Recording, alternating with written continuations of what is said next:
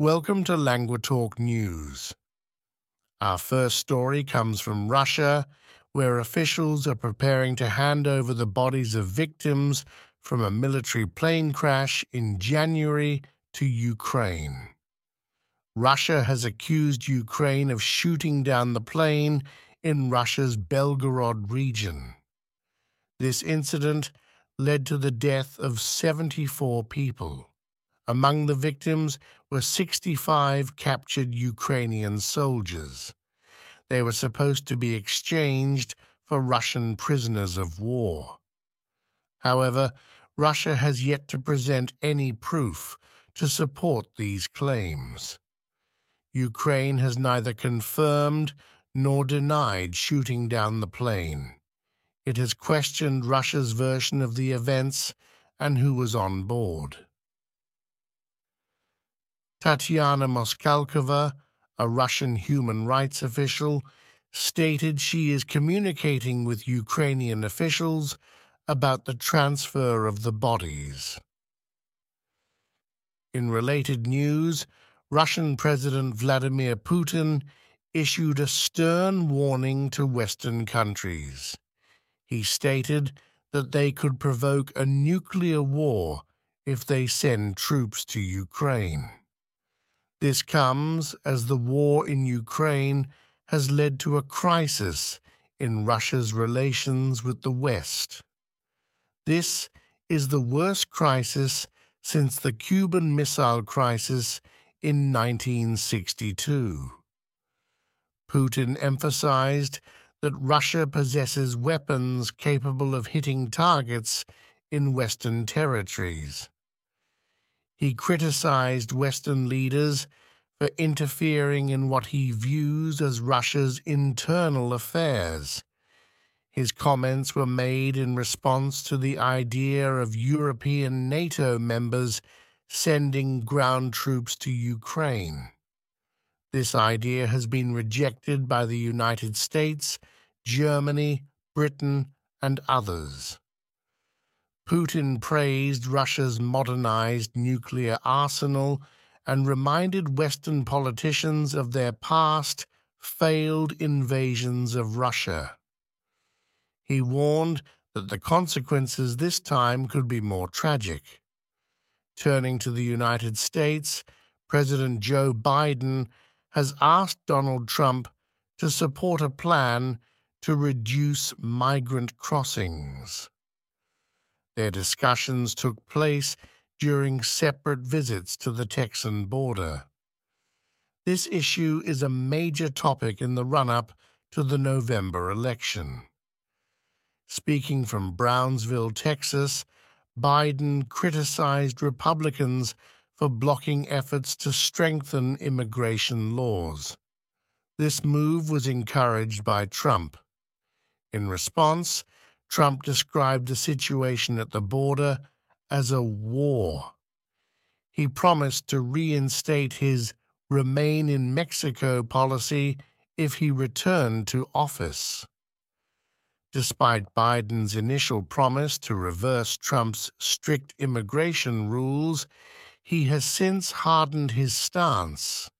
He has even suggested the use of executive authority to deny more migrants asylum at the border. However, Republicans have criticized this move. They believe Biden could better enforce existing laws without needing congressional approval. Over in Dhaka, the capital of Bangladesh, a tragic fire in a biryani restaurant has resulted in at least 44 deaths and 22 critical injuries. This incident is one among many in the country's growing industrial and commercial sectors. Safety measures are often overlooked in these sectors. In recent years, similar tragedies have occurred. For instance, in June 2022, a fire at a depot near Chittagong resulted in over 40 deaths and 200 injuries. The fire was likely caused by improperly stored hydrogen peroxide.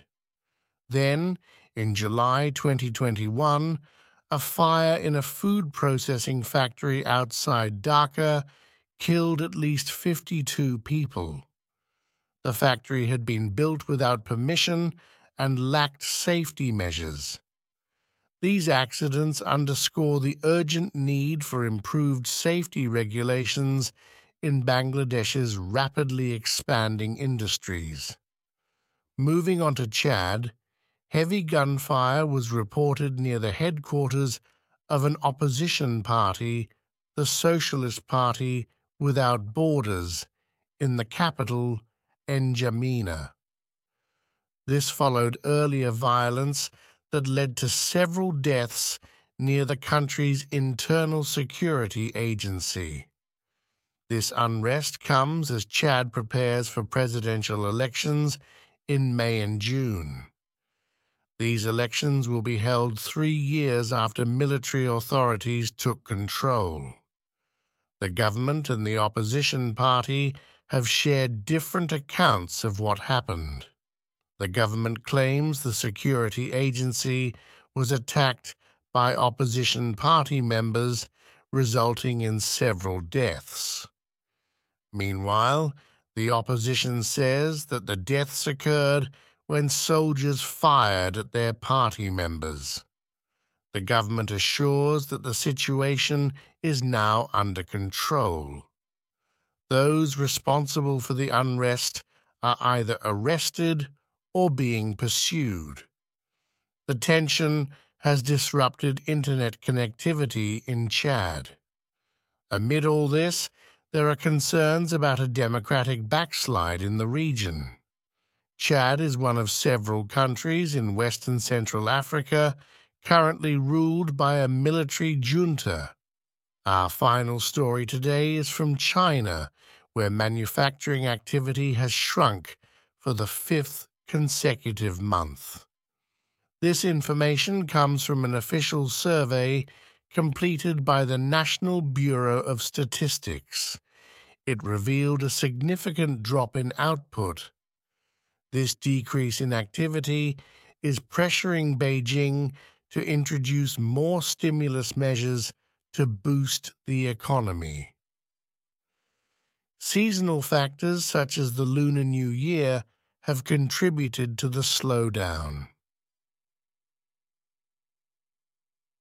Despite another survey showed some growth in manufacturing activity and new orders. However, the overall trend shows an uneven economic recovery. This is the 5th month of contraction, except for a brief period of growth in September. Economists predict this weak growth will continue into next month. A key meeting of senior policymakers is scheduled for next week. The focus will likely be on measures to bolster the economy. On a positive note, there has been an upswing in the non-manufacturing sector, which includes services and construction. However, experts caution that these improvements may be short-lived. Thanks for listening to LanguaTalk News.